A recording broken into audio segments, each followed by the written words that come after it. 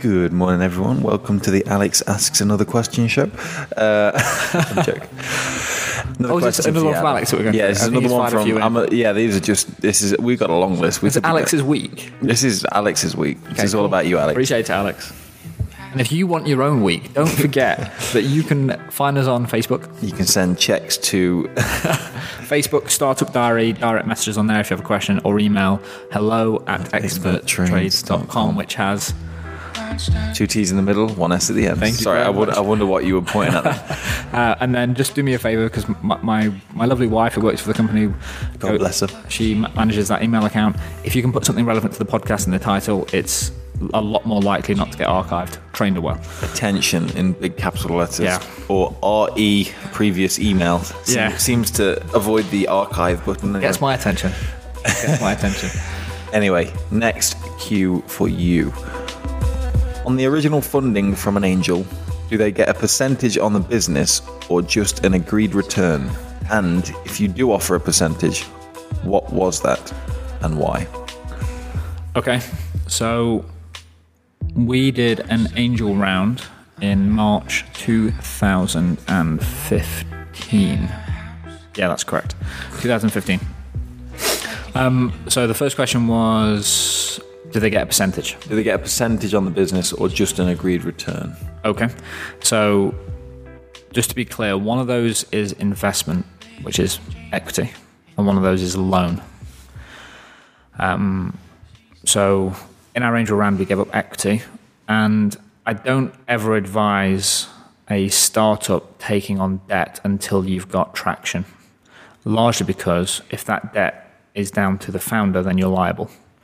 So just to dig into that a little bit. So let's just say you've got a startup, argument's sake, is worth, you don't know what it's worth at this point. And that's where part of the idea of raising money at a valuation is really interesting, because it kind of comes down to how clear you are at, one, showing this is the mission that we're on. Two, here's the reason that I'm the person that can fix this problem in the industry. And three, here's the valuation and here's why it's worth so much. And when you think about it in terms of a business model at that point in time, is like we were in the middle of pivoting from a community platform play to a software play. Yeah. So it was a really interesting time for us, and luckily for us is we were really clear. We had a great team. We had a great advisory board that then became the board in a more formal way. So we had a great team. We got the valuation, but these guys paid for equity in the business. So which basically meant they put a lump of money in and they got equity back out. At that point in time, you shouldn't be thinking about taking on debt, especially if you're not a limited company and it's down to you, because that often suggests, and I might be wrong in saying this, but if you've got an investor that is prepared to say, yeah, here's 50K, but I want 75K back in the next 4 years, for example, that would be horrendous, by the way. Well, it depends on the risk, I guess. Especially in the early stage, is you really want an investor, angel, VC, whatever stage you're at, is you want them to be aligned with the goals of the business and to think about the mission first. So if you've got someone that's just solely financial, is 50 in, 70 out, and then I'm on my way, is those people are going to have different strategic plans for the business compared to what you will. They'll be looking to monetize and get revenue in every opportunity, because they basically just want you to make money so they can get paid back. And I feel like, especially in the early round of raising capital, is you need people that believe in what you're trying to achieve. Seed round, bridge round, angel, A round sort of area, is you basically need to only raise from people that are aligned with what you want to do, as well as are going to support you, help you network, help you bring new clients, help you bring contacts on board. A purely financial investor, which is basically just giving you a loan that you can get from the bank. And that's probably the way to think about them. There's no physical relationship there. There's no, can I come and get a coffee with you? Here's the problems that I'm facing. I just purely see them as a transactional investor. It's the same as going to the bank for a loan. You've probably got the same liability. So that should answer the question in terms of they get equity in the business. Yeah, I mean, from what I've heard, like the Tim Ferriss podcast, when he talks about investing, he's always said that investing is it's a long-term game. Mm-hmm. So it's not about getting some money in and getting money out in the short term. Oh, exactly. And there are stages of a company. So if you're going down, let's just look at the likes of Airbnb, the big unicorns in the industry. There are people that will put billions of dollars into these companies because it's a revenue-making business. So they know that if they put 100 million in, they're going to support the growth.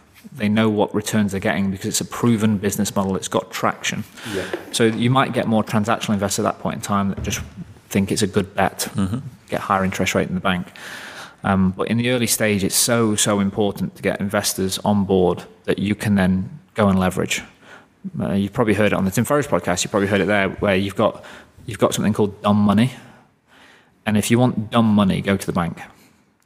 The best thing about dumb money when you go to a bank is you never have to hear from the bank. If you go and get 50k, then you just know what your repayments are, and you're not accountable. You just have to make the payments. If you go and raise money, and it's dumb money from an investor who's purely transactional, that just wants money back out, is not only do you just get dumb money, so you don't get industry contacts, you don't get support, you also have someone that you're accountable for who's going to be chasing you down every week, every month. How are you getting on? Show me the reports, show me the accounts, show me the MAs, show me the profit.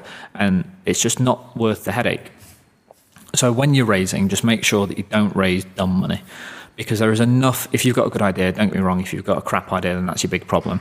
If you've got a good idea and a good team, there is plenty of money out there in the industry to go and raise.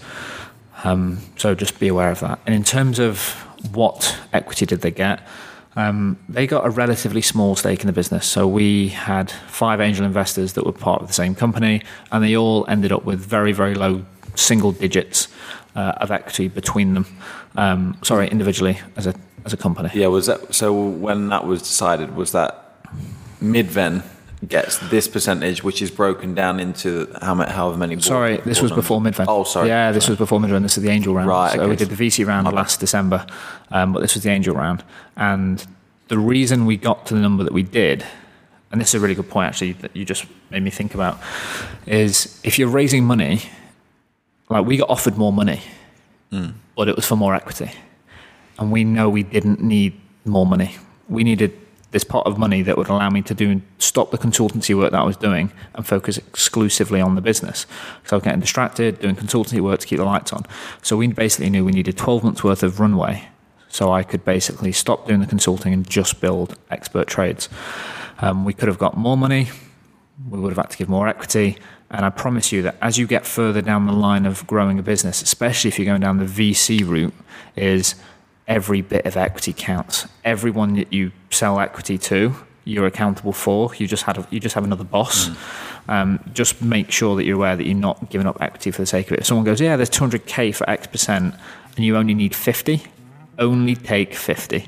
And it weirdly puts you in the strongest position ever.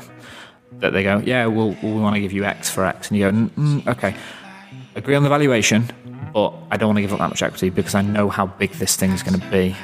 And they go, ooh, confidence. They're not just trying to get money. And then it changes the dynamic of the relationship fairly significantly.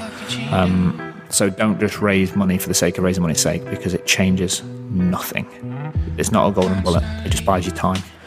And if you've got a crap product, then you've just got more time to hang yourself. Do you find that if investors have a larger percentage, they have a larger say in any way, or a larger effect on your focus or direction in the business? So I definitely want you to write that down and hold that off for another Q&A, because I can go on for another 10 minutes. And that's actually a topic. I'm doing a talk tomorrow, and that's actually one of my points for the talk. But that'd be and maybe we split out the talk to bring it onto the podcast a little bit. Shall I mic myself up? I was going to say mic. I'll mic myself up. So we're doing a talk at something called Tech Wednesday, which is the 5 biggest mistakes that I made from going bootstrap to VC, and that's one of my points. So I'll make a good podcast, I think. Awesome.